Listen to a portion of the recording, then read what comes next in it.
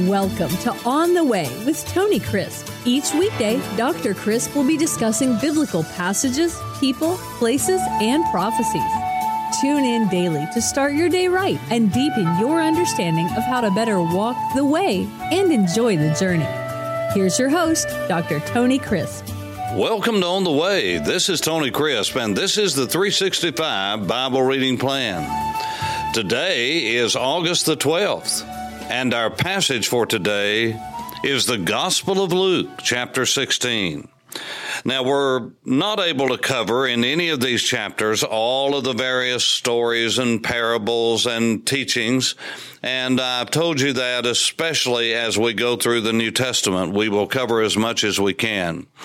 But when we come to Luke chapter 16, there is the story of the rich man and Lazarus. And it begins at verse 19, and I'm going to go through this because it is a teaching that we need to understand that we don't hear very much about today, and that is what happens to a lost man, what happens to a man outside of God, what happens to a man who's not a follower of Jesus when he dies. Now, we don't get many insights into the scriptures, but this is a story of two men. It's the tale of two men. Now, many would say it's a parable. Well, it doesn't say it's a parable. It says this is a story in the sense that Jesus just starts talking about two people. And he's talking about these two people in a way that doesn't sound like a parable. And so let's look at it and examine it. There was a certain rich man who was clothed in purple and fine linen and fared sumptuously every day. But there was a certain beggar named Lazarus, full of sores, who was laid at his gate, desiring to be fed with the crumbs which fell from the rich man's table. Moreover, the dogs came and licked his sores. Now, let's look at the two men. One was wealthy. He lived in a beautiful place. He lived sumptuously. That means he was rich. He had anything that he wanted. He had everything that he wanted. He evidently was so wealthy that people would come, beggars, and would sit at his gate hoping that when the crumbs from the meals, the sumptuous meals were finished, that somehow they would get the crumbs like you would throw out to animals, and maybe they could just get something that fell from the rich man's table. Maybe as the servants were coming and going, they would see them and their plight and give them something. These were not professional beggars. This was a man in particular that was very sick. He had some kind of disease that was abhorrible, so much so that even the dogs were coming around him and were licking on his sores, and the implication is that that was some kind of ease to this man. So these are the two men, one the poorest of the poor, one the richest of the rich. And you'd say, well, I know who I want to be like. Well, that remains to be seen.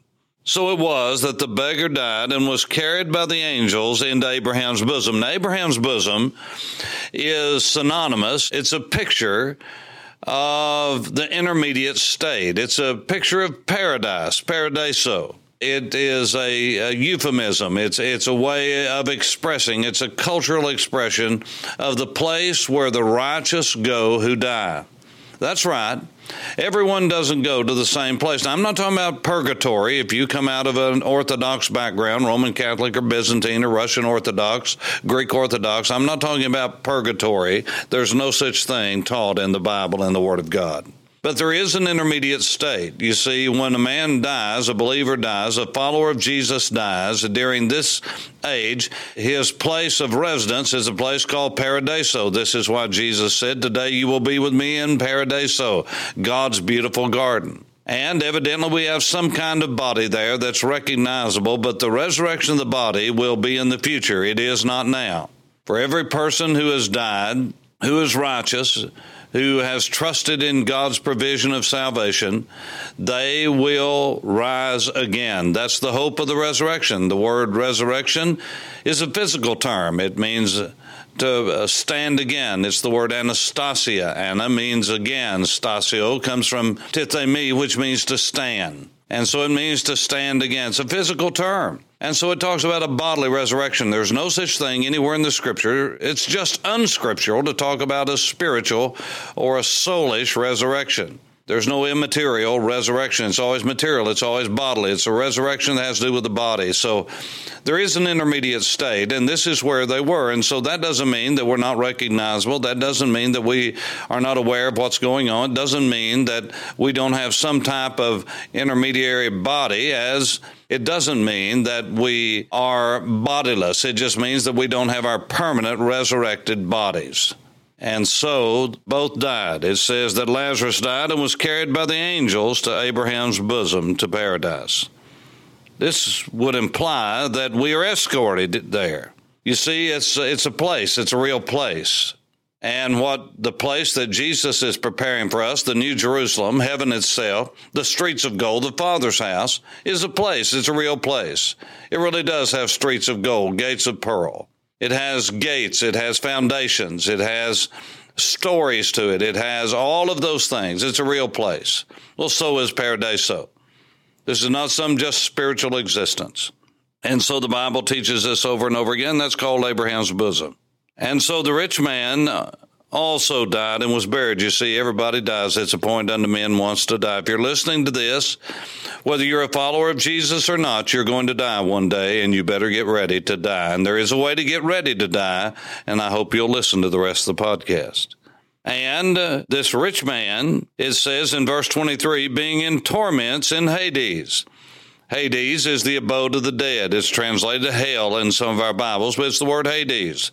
This is the abode of the dead, and evidently it has a part where the righteous is called paradise, and a part where those who are rejectors of the way of God, of righteousness, of the Messiah and the promise of God, the coming one, if they reject him, they go to a place of torment. It's physical torment, it's emotional torment, it's soulish, spiritual torment. And the Bible says that this rich man was in a place where he could see the bliss that Lazarus was in. He saw him afar off in Abraham's bosom in paradise.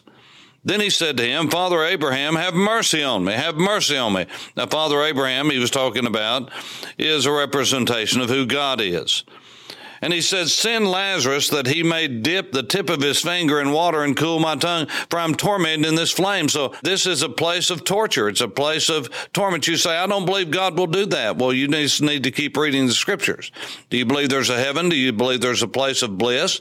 Well, you can't have it both ways, because the same Bible that tells us there's a heaven tells us there's a hell.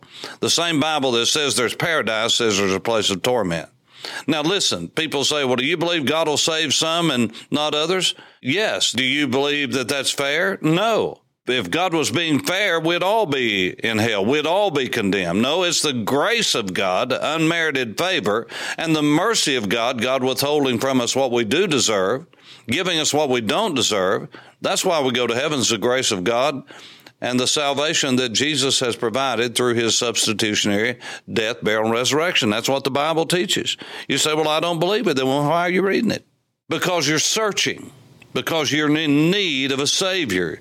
You've got to get rid of this sin, and you know you can't work it off. You can't be good enough, because you know in your heart you need a Savior. Just keep reading and quit fighting. And let God have control of your life. Why? Because his word says he loves you, he cares for you, but you're at war with him, and you're becoming an enemy against him over and over again.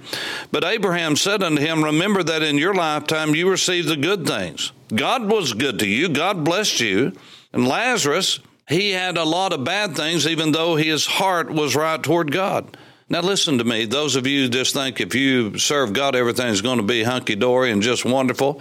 That's not what the Bible teaches. As a matter of fact, Jesus said to his disciples, in this world you will have crushing, tribulation, trials, but be of good cheer. I've overcome the world. The Apostle Paul said all that will live godly in Christ Jesus will suffer persecution. Not maybe, not if, not perhaps, but you will. It's not a matter of if you're going to be persecuted, if you're going to have hard times. It's a matter of just when and how. And so he says, but Lazarus evil things, and he is comforted now because he was righteous in his walk with God, and you're being tormented. And besides all this, God said, between us and you, there's a great gulf, a great chasm, a great canyon, so that those who want to pass from here to you cannot, nor those from there pass to us. Then he said, well, then I beg you, therefore, Father, that you would send him to my father's house. Send Lazarus to my brothers, to my father's house. For I have 5 brothers, that he may give witness to them, testify to them, lest they come to this place of torment. And Abraham said unto him, they have Moses and the prophets. In other words, they have the Torah, they have the teaching of Moses, they have the Ketuvim, the writings, they have the Nevi'im, the prophets, they have the word of God, they have God's words, and they need to hear them. And this rich man in torment said, no, Father Abraham, but if one goes from the dead, they will repent. But Abraham said unto him, but he said unto him, if they do not hear the words of Moses and the prophets, if they don't listen to the Torah, if they don't listen to the prophets and the writings, the word of God, what we call the Old Testament, neither will they be persuaded though one rise from the dead. Did you hear what he said?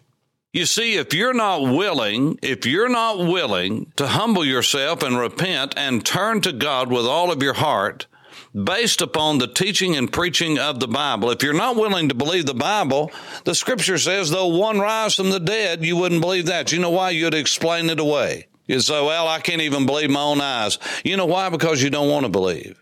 Now, let me say to you and to everyone listening, to all your family and to mine, you are what you are because of the choices you make. You can't blame mom and dad for the way you grew up. You can't blame anyone else, brother, sister, for who you are. You can't be bitter and say, well, I've just been a victim. No, you're not a victim. You're a product of your choices. Now, does that mean that you've had it good and everyone's treated you well? And does that mean that you have not been abused and misused and molested and all that? No. It doesn't mean that. I understand what that is. I've been there, done that. Yes, I've been there, done that. And I could tell you a story that would make the hair stand on your head. But let me tell you, when we stand before God, there's no excuses. You stand before God on your own 2 feet. Your dad's not going to stand there. Your mom's not going to stand there. Your brother, your sister, your wife, your husband, your children. No one except you. You're going to stand before God and you're going to give an account for your life, not for theirs. You're going to give an account not for what they did to you, but how you reacted to them. But more than important than all of that is your relationship with Jesus. You say, well, I don't want to become a Christian because of what I've seen in other people. Well, you won't be responsible for those other people. You'll be responsible for yourself and your own relationship with God. So what should you do? You should change your mind. And like that prodigal son of the last chapter of Luke 15, you need to come to yourself. You need to get in your right mind and say, God, I want you to change my mind, change my heart, change my life direction. I am making a choice to turn from everything that is displeasing to you in my life. And I want you to change me from the inside out. You see, you can modify your behavior around people that you need to modify your behavior. Parents, listen, this is what happened to our children. We bring our children up in church. Yes, they modify their behavior as long as they're with us, but when they get out somewhere with someone else, they start acting like the devil. Well, all they're doing is having behavior modification. You see, the only way that change is permanent is when there's a change of mind and heart that leads to the direction. You see, your mind and your heart are used synonymously in the Bible. It's who you are on the inside. And who you are on the inside is who you are when no one else is around. When mom and dad's not around, when brother and sister's not around, when the pastor's not around, deacon's not around, Sunday school teacher's not around, the wife or the husband's not around. That's who you are, is who you are when no one is looking but God. God knows. God sees. God loves you. He cares for you. He loves you. He has a plan for your life, but you'll never know it until you come to yourself, change your mind, change your direction. And if you don't believe the words of God, if you don't believe the words of the Bible, though one rise from the dead, you will not believe. You'll explain it away. Do you really believe that, Pastor Tony? I believe that with all my heart. And when you stand before God, you'll believe it too. For On the Way, this is Tony Crisp. Thanks for listening to On the Way with Tony Crisp. Tune in every weekday for information on biblical passages, people, places, and prophecies. Fridays are for your questions. Email your questions to questions@tonycrisp.org. Then just listen for your question to be answered on Friday's podcast. That's questions@tonycrisp.org. Thanks for listening and have a blessed day on the way.